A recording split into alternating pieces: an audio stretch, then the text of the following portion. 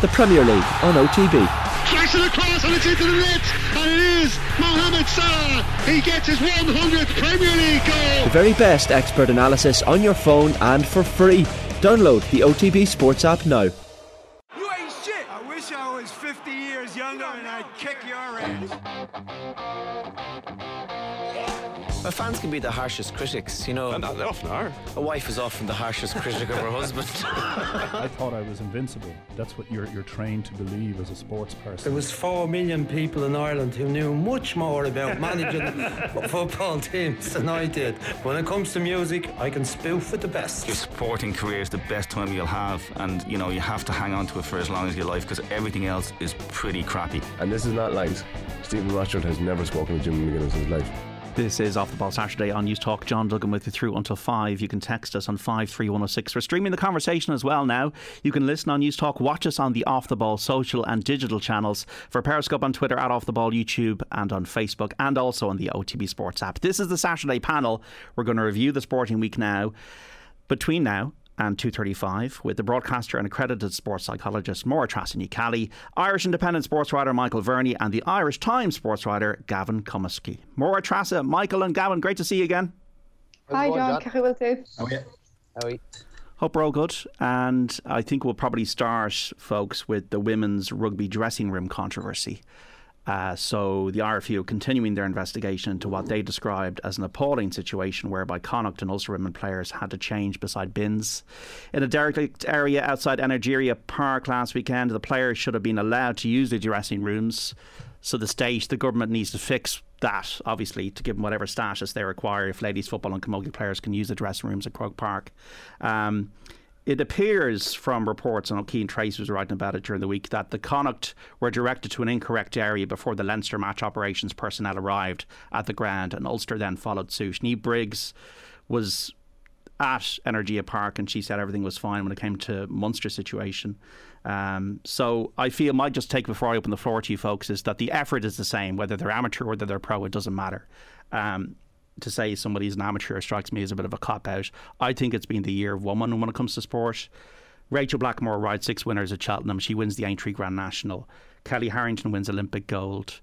Ellen Keane wins Paralympic gold. Katie George-Dunleavy and Eve McChrystal win Paralympic gold. Leona Maguire is the top point scorer as a rookie at the Solheim Cup.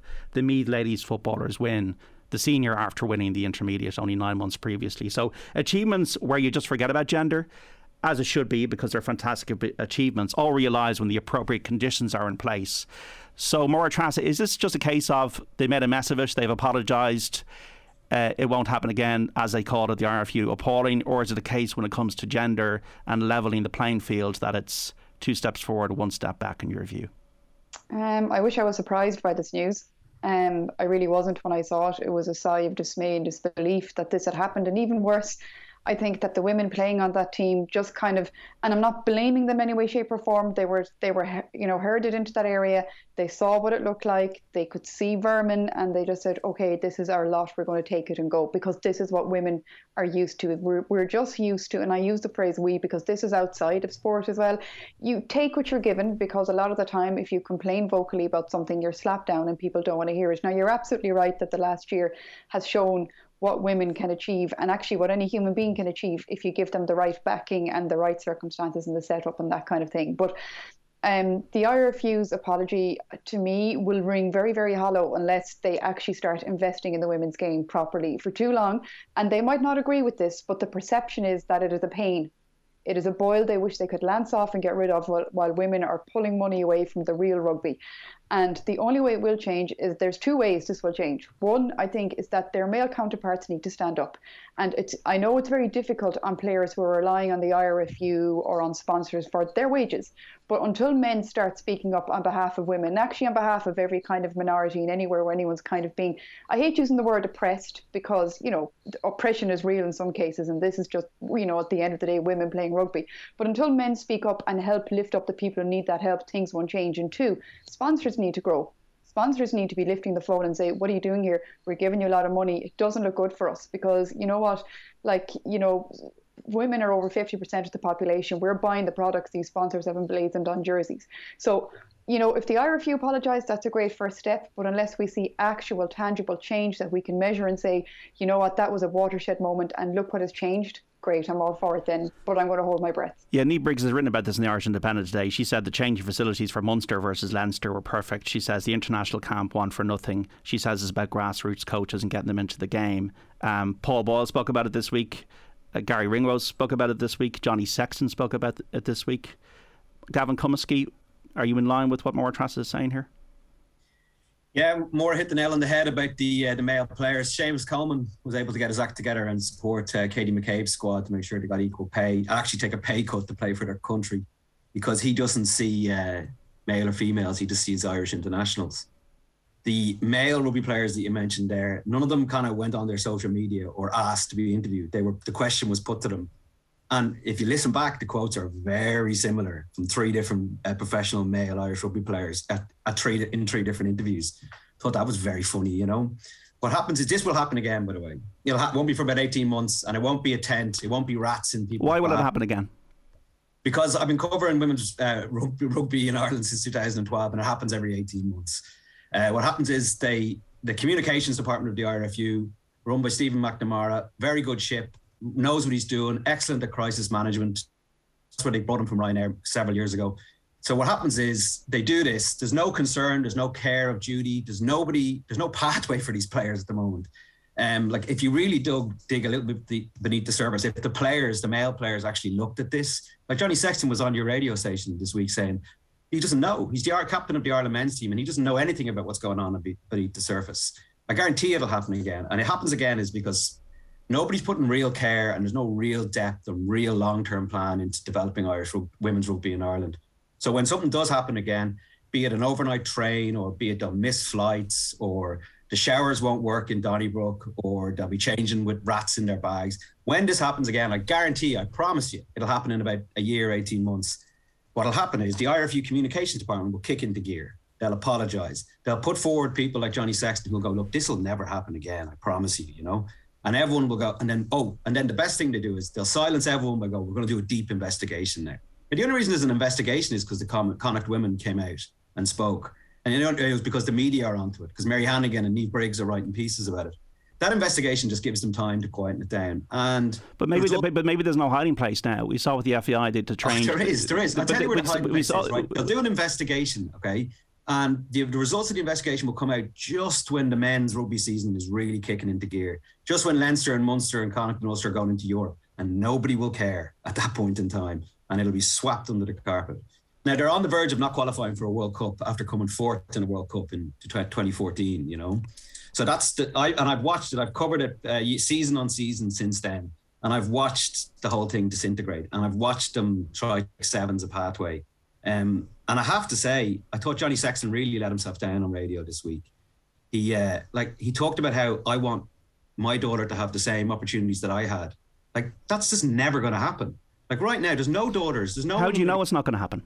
Because that's the world we live in. I'm watching it all the time. For starters, right? But you had. I can't become a professional rugby player if I'm a woman. But you had women's soccer players changing tracksuits and toilets. They've improved the situation over the last few years. They learned from their mistakes under, obviously, a new broom, a new regime. Michael, has not the situation not improved with the women's GPA joining the men's GPA? Okay, well, where's Rugby Players Ireland this week? Who are supposed to be looking after, if they're supposed to be looking after male and females. I haven't heard anything from them. I haven't seen a word from them.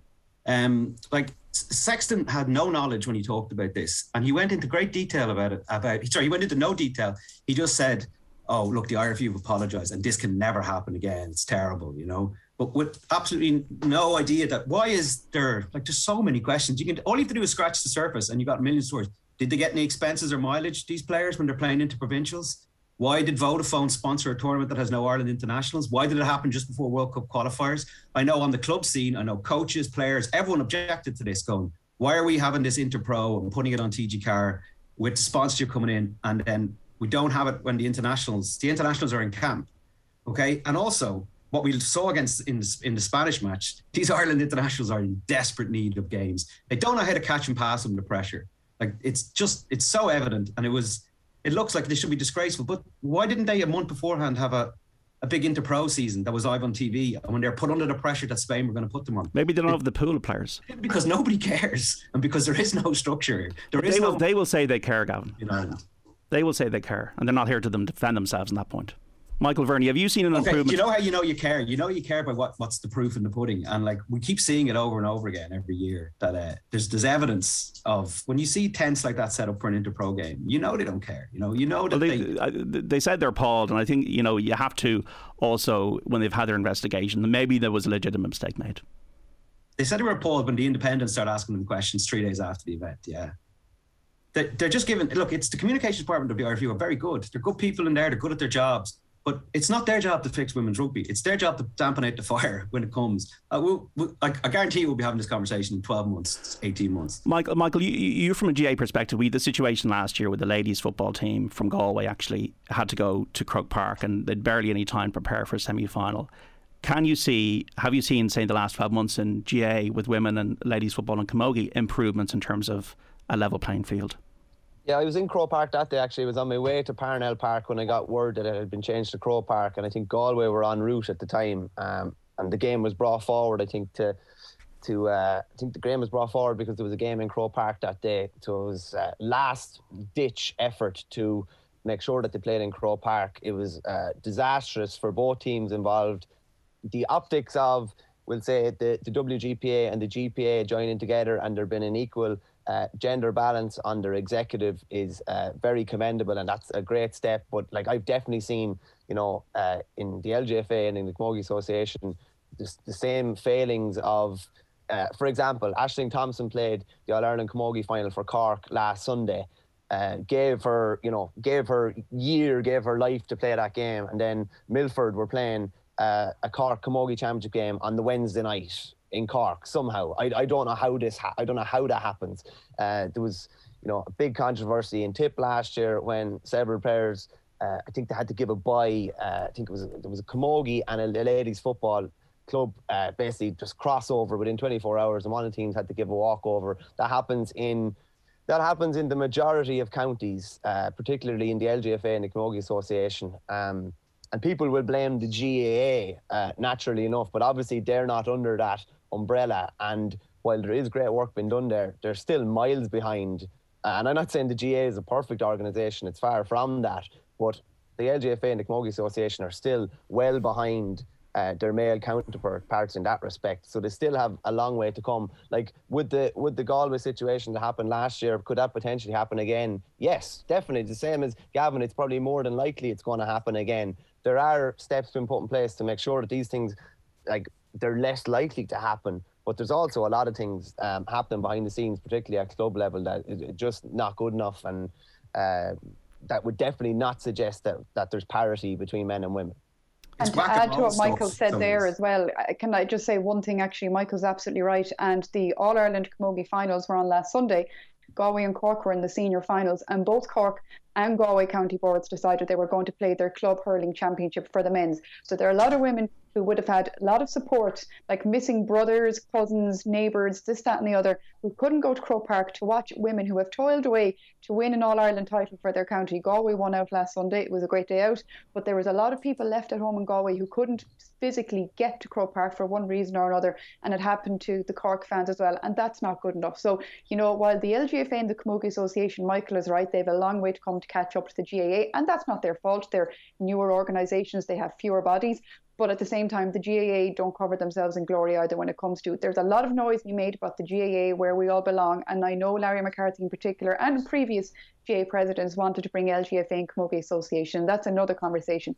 But, we might all belong there, but we all belong to it at different levels. I've seen this personally, involved in sport, playing for clubs, and also involved in backroom teams. And I see it as well from a media point of view. Women, we don't belong as much as men, and that's the long and short of it. It's getting better, but none of this is a surprise. And Gavin actually is rare. He's one of the few men who actually regularly covers women's sport and knows it inside out. And that's an issue as well in media. There's not enough, women involved in it. So I can tell you, there's been a few stories involving women over the years where I have tried to get it covered, you know, on media, and you'd be pushing and banging on a door. If the same story was happening in a male equivalent sport, it'd be all over the back pages of the sport.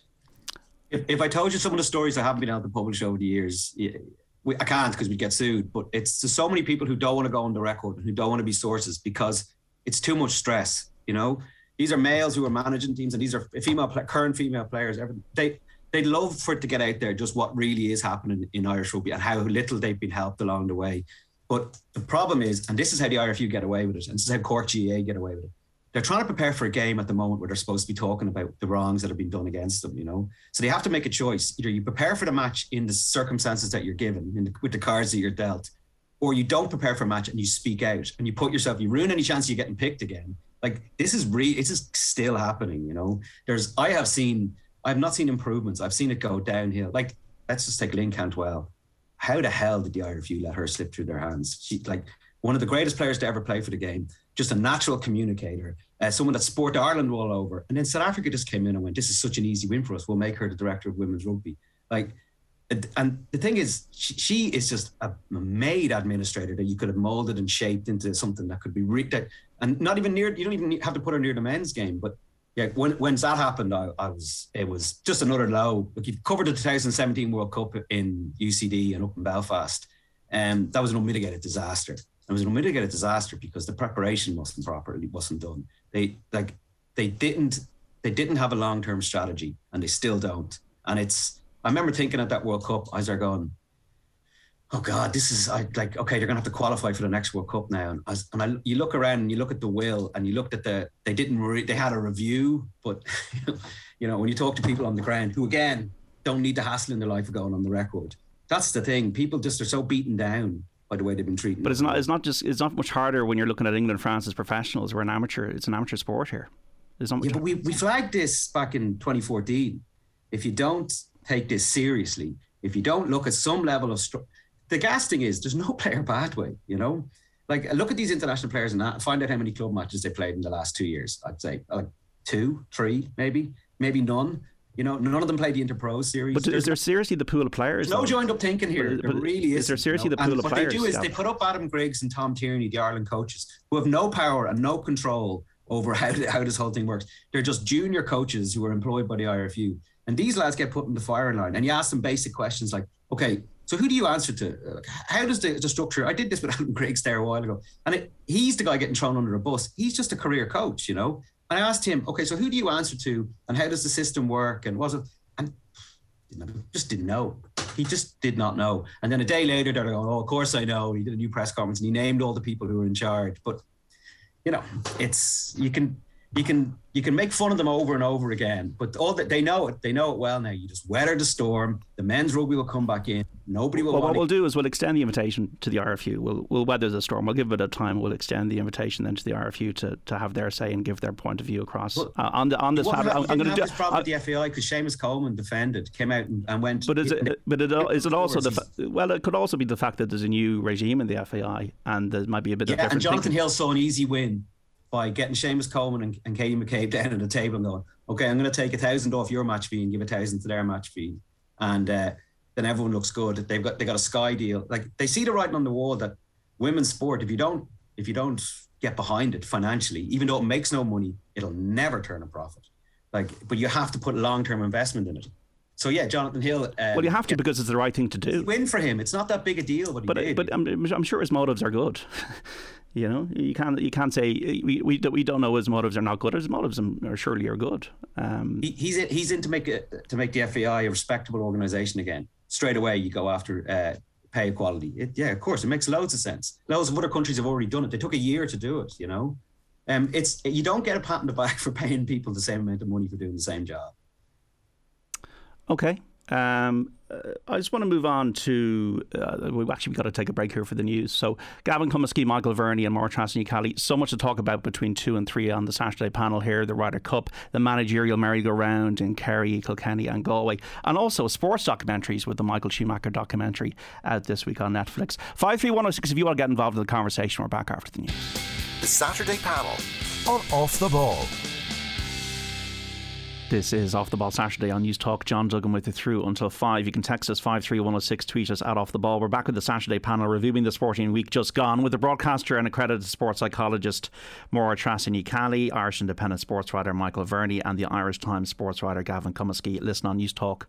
Watch us on the Off the Ball digital and social channels for Periscope on Twitter at Off the Ball, YouTube, on Facebook. We're also streaming on the OTB Sports app. Search OTB Sports in your app store to download it. You can text us on 53106. You can tweet us at Off the Ball. Just getting some of your texts. Lads, in fairness, with regard to female sport in the country, the Camogie Association will not communicate with the Football Association. If the governing bodies of female sport won't communicate, well, they're separate organisations. What chance have the participants got in being the best they can be? It's extremely disappointing, says Kieran. Gavin Cummiskey spot on in terms of professional rugby players' response this week, says Michael in Dublin. Wanting the same opportunities for his daughter, I presume this is referring to Johnny Sexton, may not be referring to just rugby, but to reach the top in whatever she chooses, says Pat. Why is the radio interviewer defending the RFU so much? They've few women players because the RFU haven't funded the programme. Simple, don't be a spineless shill for the RFU. Well, the only reason I'm not defending them, I'm just saying that they're not here to give their point of view. And hi JD, please discuss how good the mighty Wallabies are looking right now after smashing the Springboks this morning and beating the Boks last Saturday as well. Rugby Australia has been in a really bad place the last few years. It's great to see the Wallabies comprehensively beating the current world champions, says Aussie Tony in Kilkenny. Just on managerial GAA merry-go-round, folks, Michael Verney, Brian Cody in for 24th year in Kilkenny. I hope they win the All-Ireland. I'd love to see Cody go out at the top. He is the Alex Ferguson, I would call, of GA management. But it'll be 7 years next year since their last All-Ireland. Any thoughts whether he should step aside or give someone else a go, or is he right to keep going? Or really is the county board's call, I suppose, Michael? We just actually don't have Michael Verney there at the moment. Máire-Treasa, if you want to come in this, Brian Cody, the man who told you the right way to say hurl or hurley, what do you think of him staying on? Well, I mean, anybody who knows that it's actually a hurl and not a hurley in my book is a good guy. But no, all jokes aside, it's obviously unusual, isn't it? These things don't happen anymore in most management in most types of games around the world. So Brian Cody is an outlier, and it's funny, it's only been a few years and it's a famine for Kilkenny people. And I knew we were discussing this today, so I canvassed the opinions of a few different people I know in Kilkenny, people who've been into their hurling and would also know that it was indeed a hurl. There was two schools of thought. One was that the conveyor belt of talent isn't coming through, and therefore Brian Cody is getting the best out of what is there. And then there's another school of thought that says there is plenty of talent coming through, but at the moment Brian Cody is the only person either capable or willing to put his hand up to do the management. Now, I don't know. I'm not of Kilkenny. I'm not embedded in Kilkenny. I wouldn't know the ins and outs of club hurling down there and who's coming through St. Kieran's College and all that kind of stuff. So I don't know. I can't tell which side of those two schools of thought, impartiality comes down on. But they were the two broad sweeps that I was getting. But there's also a massive respect for the man. He's achieved a lot. And he's still doing it, at a time where I don't think anybody would blame him if he said, you know what, I've done enough now. I've given enough of my time. It's probably a bit easier now in one sense. He's retired. He was a primary teacher once upon a time. He retired a few years ago. That probably, I'd imagine, maybe makes the gig a bit easier. But on the other hand, he's dealing with players today who are different to the players even 20, even 10, maybe even 5 years ago. People have evolved and psychology has evolved and the psychology of young men is evolving and changing. And that's a challenge as well. And the fact that he's putting his hand up to keep doing it is admirable, though I think maybe, and again, this is me speaking off a personal basis, if I had a personal relationship with somebody like Brian Cody, there's a part of me who might be thinking, you know what, you don't owe anyone anything. It'd be great if you got out on a high, but leaving now, you would also be on a high. You've achieved so much. Spend some time with your family and friends and other things. But then again, he is hurling, isn't he? Maybe this is what he's doing, what he's loving. It's unusual. I think more power to him. There's plenty of people who wouldn't be able for it. And this is Brian Cody. Don't forget they were an All-Ireland final 2019, and there's talk like, Jesus, they've given him another one. It's a bit mad when you look at it that way, Michael Verney, are you coming down on any side on this? Brian Cody, is he equipped to manage Kilkenny into 2022 against the style of hurling that Limerick are playing, for example, at the moment? Well, the question I would ask is, and I definitely aim this at Kilkenny folk, are Kilkenny underachieving with the talent that they have available to them? I would definitely say they're not underachieving. I think if anything, potentially he could be overachieving. If you were to pick, the top 15, Colin Keys even did it in our paper this morning. He did the top 40 hurlers in the country. 3 Kilkenny players in it. That's obviously based on this year, but if you were to pick, the top 15 or 20 based on over the last 5 or 10 years, you're looking at probably Owen Murphy, TJ Reid, maybe Pádraig Walsh. Like, the talent he has available to him, the conveyor belts of minor All-Ireland winners and under-21 All-Ireland winners that he had, in the noughties. Like, every team was producing a Richie Power, a Richie Hogan, a TJ Reid. They were just ready-made senior players over the next couple of years. That's just not the case now. Their under-20s have been beaten well by Galway the last couple of years. Their minors are competitive, but they're not producing, I would say in particular in forwards, they're not producing those elite forwards that maybe they were before. So I think it's a difficult one. Kilkenny people, I don't know if they think somebody that Henry or Eddie Brennan or DJ or whoever could come in and do a better job, but I think the general consensus from people I'm talking to is they just want to see somebody else do it another way. That's what, from anecdotally, what a lot of people are saying to me. Brian's record is phenomenal. It's 11 All-Ireland, 17 Leinsters, 8 or 9 league titles. Obviously, they haven't won All-Ireland since 2015. Even winning that 2015 All-Ireland with a skeleton squad compared to what he would have had was probably one of his best achievements. They won the league in 2018. They've won Leinster the last 2 years, albeit a weaker Leinster championship. Something Máire-Treasa said there, I would pick up on. I've talked to Kilkenny people before, and they kind of what they say is that they don't think Brian Cody exists outside of the sideline. You don't see him in Kilkenny. You don't see him going for petrol. You don't see him around about. You'd wonder, like, who are his mentors, or who is he canvassing opinions of, or is it just, would say, his wife Elsie would obviously would have been a big camogie player in her days. Well, he's got a backroom team. It's a backroom team. Yeah, but I'm wondering more along the lines of, has he asked the question, or does it go through his head? Is there a possibility that I could wear out my welcome here? Is there a possibility that it could end like maybe it did for Mickey Hart, who obviously Tyrone had never achieved anything until he came in. He brings 3 All-Irelands, and then it probably, be fair to say, it didn't end the way he would have liked it to end. But as regards, is Brian maximising what he has available to him? I have to say I think he is, and even tactically, I think they have adapted. They're probably still a small bit behind, but a lot of that is to do with the players that you have at your disposal. And it just, like, he doesn't have the players at his disposal maybe to take down a Limerick at the moment. But ironically, who's the last manager to beat Limerick in a meaningful championship match? Brian Cody in 2019 semi-final, when nobody gave them any chance. So Kilkenny people would want to be careful what they wish for as well. Change is great if you know what way the change is going to go. You know the people coming in, they're going to deliver and have a really good squad available to them. But change for the sake of change is not necessarily a good thing. Does Shefflin want it, would you say? Like, now, would it be a smart move by him to jump in now, or Eddie Brennan or DJ? Well, it's an interesting one, Gav. No more than with Mickey Hart in Tyrone. When he was manager, nobody is going to stand up and say, I want the job. It's just probably a respect thing. That just was the same case in Tyrone. You wouldn't have heard Peter Canavan or Brian Dooher or Fergal Logan saying, I want the job. And then, 2 weeks after Mickey stepped down, Fergal Logan and Brian Dooher were put in place. They were the next men up. But like, Henry's with Thomastown this year, neighbouring club of his own. He tried to win an intermediate with them. They've been beaten in finals recently. He's obviously won with Ballyhale, 2 All-Ireland clubs. He hardly lost the championship match with them, I think. Eddie's obviously been with Laois and brought Laois up to a good level. He's with Coola this year. DJ's got experience with Carlow IT, got them to a couple of Fitzgibbon Cup finals. So there's definitely, more so than 3 or 4 years ago, there's definitely replacements there. I don't think there would have been a couple of years ago. They just wouldn't have served the apprenticeships that they would have needed to. Whereas even Michael Fennelly in Offaly now, David Herity in Kildare, there will be a good pool to pick from whenever Brian does step aside. Maybe what you're saying there, Michael, is right. Maybe people in Kilkenny want to see just somebody different, just to see how it goes. At some stage, I think it might get to that stage. But until the county board make a change, or there's a challenge like Eamon Barry against Sean Boylan and Meath, Brian wants the job, and he's got the job for another year. In Kerry, There was a statement that came out this week from the County Board which read, the process of appointing the next Kerry senior football managers commenced.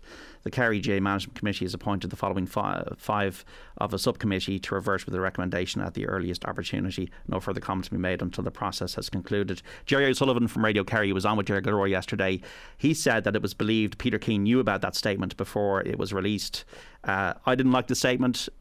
Whether Peter Keane goes again or not, even if he's going for a fourth year, they should have mentioned him and his management team. Maybe they're waiting until the process is complete, but I think they should have mentioned it now. Various options being speculated upon: Jack O'Connor, a dream ticket of Seamus Moynihan and Donny Buckley, Peter Keane again, Gavin.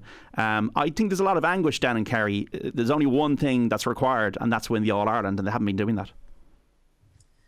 Yeah, so does Jack stepping down from Kildare, that's what he did the last time, wasn't it, for the third coming? Or is that the writing on the wall, or is it already discussed? I don't know. But I don't know what the feeling is in Kerry, but Peter Keane, Tomás O'Shea just eviscerated them on the Sunday game after that, didn't he? Saying that he hasn't taken the success he's had at underage into the senior ranks, and they're really stung by this failure this time around. So I don't know, maybe it is time for change there, but Is the third coming of Jack something that they want to embrace? I don't know. Well, they've got a county board chairman as well to come in before the end of the year. So there's lots of complicating political factors at play. Máire-Treasa. It's only about one thing: winning All Irelands. You see Dublin win 6 in a row. You see Tyrone, of all teams, go and win the All Ireland this year. There's only one requirement, and they get anxious if they don't win it. Yeah, they do, and I think. Is that more Peter Keane's fault, or is it more the fault of the structures that they have coming up? And you can say, he did really well at minor, but that's boys against men, and have we had enough time to allow those boys who came through under minor to become developed the type of footballers that they need to be to win? Because unfortunately for Kerry, football has evolved. It's become much more, driven by science, stats, players that become bigger, stronger. It's not just about having tradition anymore, which carried Kerry for a long, long time. And it's not just about being beautiful, natural footballers. That day, unfortunately, is gone. And Kerry woke up to that for sure, but I think there might be a year or two off that yet. So you could argue then they have a beautiful centre of excellence down in Kerry, and you can really see the work they're doing, because they've realised later than the other counties, the Dublins and the Tyrones, we need a bit more smarts behind the beauty as well, And the epitome of the Rose of Tralee, you can't just be pretty, you got to have intelligence going on as well, But for me, it seems that they're a few years off that from what I've seen on evidence, but that's not to criticise anyone, but it's certainly not to criticise Peter Keane. So you could argue, was he getting the best out of those players? Some say yes, some say no. He got pulled over the coals last year for that shock loss against Cork. I remember he got really bad abuse for playing Brian O'Begley. He'd be more of a defensive guy, and they were playing him up in the forwards, kind of. They played very defensively, and they got caught and they lost anyway. And then maybe I'm thinking in hindsight, when we look at that, was that because maybe Peter knew the limitations of the team he had? I don't know. This is speculation, because of course out of all of this we're talking in a vacuum. We don't know what goes on in between the walls, those sacred walls of a team. But it's an interesting situation that Kerry find themselves in. And like you said, there's a lot of politics going on now. There's a lot of people of the opinion that should this be left until, the new chair is appointed and brought in, and let it be seen under that person. But of course, then the other school of thought would be like, well, other counties are already thinking of 2022, because the big thing that Tyrone has managed to achieve, aside from winning the title for themselves, has given every other county who were, written off or said they haven't a hope of beating Dublin, haven't a hope of beating Kerry. All of a sudden, there's a lot of counties now thinking we could be next year's sleeping giant. They're already planning, so Kerry mightn't want to wait. Natives are always restless in Kerry, Michael, if they're not bringing that Sam Maguire Cup home. Yeah, realistically, that's the case, John. And it's funny, things could have been so different for Peter Keane. Like, they were in control of that drawn game with 15 against 14 against Dublin, and could have changed the course of history and could have denied a 5 in a row. And don't think they got a shot away for the last 12 minutes of that game. And Dublin just wrestled back control, and it was Kerry nearly that were holding on at the end rather than vice versa. But I would be similar to you. I wouldn't have liked the statement that was put out from Keane's perspective anyway. To me, it looked like a vote of no confidence more than anything else. I don't know how many times, I can't think offhand, and maybe I stand to be corrected. I don't know how many times an outgoing manager has had to re-interview against other potential candidates for the job and ended up getting or holding on to the job. I can't think offhand of that. It's shoddy form in a way. It's a bit shoddy for me. It is a bit, yeah. And like, listen, Kerry County Board would probably point back to, that this is being a transparent process at the end of his 3-year term. But to me, and I think to a lot of people, it just looks like a mechanism to change Kerry manager. And Jack on the Examiner pod the day after Kerry were beaten, or 2 days after Kerry beaten, I don't know, maybe it wasn't a come get me plea, but he definitely put it out there that how attractive the job was. And obviously, if you were a Kildare player or someone involved in the Kildare County Board, I don't think he would have been too happy. And then all of a sudden, it all manifests in a couple of days later that he's gone, despite the fact that he was in, there's pretty good amount of planning done for Kildare for 2022 with coaching staff and everything was nearly over the line, and suddenly it's all changed again. But that seems to me the most likely outcome of this, Jack O'Connor being Kerry manager in 2022, and the third coming. I don't remember too many third comings, to be honest with you. They say you shouldn't go Cyril back Farrell, once. maybe? Cyril Farrell, yeah, in fairness, yeah. Trilogy. Yeah. Those guys were there a couple of times too, and all kind of got success, or at least got teams back to finals as well. But it's going to be really interesting to see how it plays out. But I can see nothing only change. That's the only thing I can see. Well, Donny Buckley, go on, Gavin. There was a very typically thought-provoking piece by Jim McGuinness in the Irish Times today. I'm not going into the weeds of structures here, by the way, but don't. He talks about how to change it the way the plans are potentially to change the championship is such a disservice to Ulster football, who've got it right and been consistent. Like Ulster football, that championship effectively broke Kerry this year, yeah, because Kerry weren't able to cope with the intensity of a team that had come through 4 absolute nail-biter matches up in the province. So Ulster are doing everything right that you should do if you're a provincial structure, to produce a team that can win in All-Ireland. Tyrone went and proved it. And I wonder if Kerry are going to keep bashing against this wall, even if Jack O'Connor comes in, unless the structures are completely revamped and they take away the advantage that Ulster have earned by going through the traditional routes. So I don't know, it feels like a bit of a poison chalice then in Kerry now, doesn't it? Because it's been so long and it weighs so heavy on them, this whole, they have to carry it through the winter. They don't want to talk about football in the winter now. If you go down there, you notice, because it's like that semi there, that broke them, for such a massive county. That really, they didn't see that coming at all. They've been beaten by the Dubs and Mayo over the years, but Tyrone catching them like that, repeating history, is as grim as it gets, unfortunately. Yeah, it's a painful time. 53106. I think the risks for Kilkenny changing manager is minimal, a bit like Kerry in football or Mayo. Kilkenny will still be Leinster champions or close to it, etc. There is minimal downside, but the upside is to compete for the All-Ireland, says one of our texters. And another one, lads, Cody is closer to Wenger than Fergie, brought them to the absolute peak of the sport before falling away at the end. Change would likely mean regression rather than progression. Mia Hall-Donoghue, is he going back to Galway, Máire-Treasa? No idea. Come on, give us an exclusive here. I genuinely have no idea. I've been looking for white smoke and all that kind of stuff, but no, I haven't heard a thing. All I've heard is that there was a load of names thrown into the pot the first day, and one by one they were being picked off. For a lot of people would say he's the rational choice. Don't forget, we still don't really know why he left 2 years ago. We don't really know. And I actually was it not reported that maybe relations with reported about the relations with the county board? We don't know for sure. And that's the thing why I'm always a bit careful whenever we see about these managerial merry-go-rounds in county boards. We never really know until somebody usually publishes a book or there's a review. There's nothing in those books, Máire-Treasa. Nothing in those books. Sometimes there can be. But I don't know. It'd be interesting. I know there's a lot of kind of, at the moment, you see, the Club Hurling Championship in Galway takes up so much bandwidth. So I know while people are interested to see who the Galway County manager is going to be, at the moment, a lot of the hurling people are so focused on Championship that while there's talk about it, it's not seen as a massive urgency yet. But I actually saw today in The Independent, there was an interesting article, I think it was Cyril Farrell actually saying that Micheál should be brought back in and he should try and convince Joe Canning out of retirement. So, I mean, you talk about strange going on in Kerry. Could get even stranger in Galway. Michael Verney. It's a lengthy process, John, to go through there as well. Like the next manager, candidates have to be nominated by clubs, and then they go to the county board, and then the guys or whoever is nominated are interviewed. Like, that's quite a lengthy process. When Micheál Donoghue got the job in the first place, after Anthony Cunningham stepped aside, that was quite a lengthy process for him to get in place. I think it was only a couple of days before Christmas in 2015 when he was in place. So if they go through the processes that they have traditionally gone through, there won't be any solution over the next couple of weeks. So you're probably looking at late October, early November by the time they'd actually have a manager in place. Very good. And if we're talking about books and sport, maybe Porter Carrington will bring one out after this Ryder Cup next week in Wisconsin against the United States. He's the captain. Shane Lowry's in the team. Rory McIlroy's in the team. I can't wait for it, folks. Silly costumes, all the nonsense ceremonies around it, a team sport which you don't get in golf. You've got fans there, American fans, be hostile enough. We hadn't had stadiums at all fill for the whole of the pandemic, and I think people sometimes forget that. Are you really looking forward to it, Gavin? Are you a Ryder Cup aficionado, or are you somebody who tries to avoid it?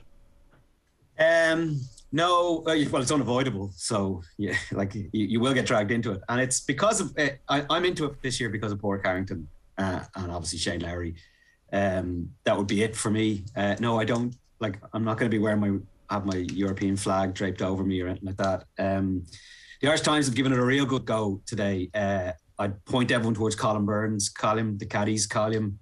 He made a really interesting point about how all these players, especially the Americans, I think Brooks Koepka said it, they basically abandon their tour routine when they come into the USA team because they don't have any of their entourage with them. They basically go from being a complete individual sport to being this team group thing. And the Europeans have gotten that right over the years. You know, they've nailed the ethic.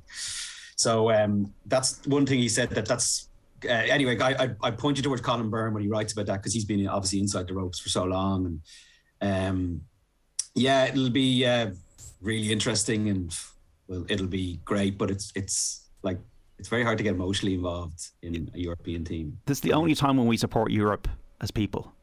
It's not really Europe though, because the Brits are still in it. So that would be the main issue there. I suppose there's Europe and the European Union, and we don't want to get sidetracked by that conversation for the next hour and a half here on News Talk.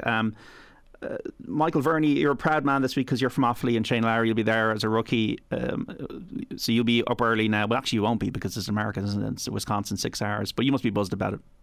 Yeah, no, I spoke to Shane. I spoke to Shane the week of the under-20 final. And I just asked him, as you always do when you're interviewing about one thing, you try and get a few little bits on another thing. So I was just asking him about the golf and that. And he was obviously very disappointed to miss out in 2016. He didn't realistically have a chance in 2018. And he would have preferred, I'm sure, to be an automatic choice. But like I know all around Burr, all around Offaly here, everyone's absolutely buzzing to have, you know, somebody within such a close proximity. I shared a football field with under 10. I actually said it to him that we actually beat them in that final. That he didn't remember it, of course. I naturally would remember it. He's got on to much bigger and better things than I have since. Is that your last medal, Michael? No, it's definitely not my last medal, but I don't even know where it is now. But he had long forgotten that game. Similar anyway. Career paths. Yeah. I think it's gone 2 different directions, Gav, unfortunately. But no, it's great, and the buy-in around here is huge. Like, I don't know if there's ever been a more popular sports person. Everybody I know anyway seems to love Shane Lowry. Like, he was going to Croke Park that day, the under-20 match. He was taking pictures outside. He was like, some of the pictures after the game were just of him celebrating, and people were getting as much crack out of him celebrating as Offaly winning, and just how much it meant to him. So there's definitely a massive buy-in there. And even just from a character point of view, the likes of like Ian Poulter, like for the Ryder Cup, like someone like him just lights up the whole occasion. He's a crazy record. Is he 14 wins, I think, and six ties in his Ryder Cup record. He just seems to produce these amazing things every time the tournament comes around. And even Garcia as well, and Lowry, you'd have to say too, guys that would have been like Garcia and Poulter would have come from a soccer background. They would have been in team environments growing up. Lowry would have played a lot of GA. He would have been following his father when he was, he would have been following his father's career and would have been following GA. So these guys are kind of inherently associated with team sports. And I don't know if that's something that Europe just seemed to have a better handle of it as a result of that. The individualistic stuff seems to be put aside, and that they seem to be able to function really well as a team, whereas that's probably something that the Americans have struggled with in recent times. But it's definitely going to be interesting. It's going to be hostile as well. Like, remember like Justin Leonard's putt in 1999, and a 40-foot putt went in, and you think the competition is over and the whole green is swallowed up by Americans, and then I think it was Jose Maria Olazabal had to put out then after and ended up getting a half. But it's going to be really interesting. And like, for as regards sport, what do I see is really enjoyable sport a lot of the time is something with an atmosphere, something where people are invested and bought into it, and the Ryder Cup seems to always be like that. So yeah, I can't wait for it. Máire-Treasa, will you have your European flag with the blue and gold draped around your shoulders next Friday? As somebody points out in our text machine, Victor Hovland is from Norway, which is also not in the EU. No, I mean, I have no interest in supporting Team Europe. It means nothing to me. I have no emotional attachment to it whatsoever. But I have a massive emotional attachment to Pádraig Harrington and Shane Lowry, just for those reasons that Michael's just after outlining. So yeah, I'll be glued to it for that, because it's a spectacle. I love watching the Americans bringing their brashness and all that, the drama that brings into it. And then we see the way Pádraig Harrington prepares for everything. And the best thing about this, he really wanted this gig. So he has put every single minute that he's had to put toward this. He has focused on it. He has a plan, hopefully, that will come off, that hopefully that we're going to be all on tender hooks, on that last day, waiting to see, hopefully, all hoping that it'll be Shane Lowry at the end who'll do the magic and bring it home to Europe. But the whole European thing, no, I couldn't give a flying proverbial about that, but I do give a massive flying about the Irishmen involved. And I just think that it just goes to show that we love a spectacle, and we love a bit of competition, and we love a bit of controversy, a little bit of bad talking and that kind of stuff. But Team Europe, sorry, it hasn't been sold to me yet anyway. Yeah, well, Team Harrington, Team Larry, Team McElroy will be enough, I think, on Friday, Saturday and Sunday next week. Hopefully there'll be another documentary about it. Máire-Treasa, we've got this new Michael Schumacher documentary that Shane Hannon's going to speak about in a few moments' time. I haven't seen it yet, deliberately haven't watched it, but sports documentaries, as we come out of lockdown and as we get back to some sort of normality, they were definitely a comfort at times. Have you seen Schumacher, and do you have any sports documentaries you might want to recommend to us? No, I haven't seen it yet, actually. It's on my to-watch list, on my very long list of to-watch list. But look, you can't find anybody more Galway than me. And for me, if you haven't seen it yet, and be amazed, there was somebody in my life who hadn't seen it till I made him sit down and watch it last year when lockdown first hit, a year till Sunday. You can find it on YouTube. It is just magical. I remember getting it on videotape that Christmas from Santa after Galway won the All-Ireland. And it's just brilliant. And what makes a sports documentary, I don't care who's involved, I don't care if it's a team sport or individual, it's a bit of emotion, a bit of, people achieving something that people told you weren't going to achieve. It's just seeing the unbelievable. It's that bit of magic. It's seeing the emotion, seeing people being built up to be knocked down, but they get up again and they go. And it's just brilliant. It stood the test of time. And actually, I was reminded as well of another one that's much more difficult to find. But actually, well, I don't know, maybe, John, you might have seen it actually, called Blow the Whistle. It was a documentary on referees during the 1999 championship. And it starred Pat McEnany. And you see him taking a cigarette break at halftime in one of the games. So they'd be the more local ones. But I suppose, what would be the big ones I like? I was trying to think through, and my heart kept going back to them. And I think that's it, isn't it? It's that emotional attachment, and that's why I go back to them. I thought the one about Senna was very good as well. I enjoyed that, but it's kind of one I'll only watch once and never watch it again. Whereas a year till Sunday, I'll watch it every year on a Sunday usually. What year was that profiling, the year till Sunday?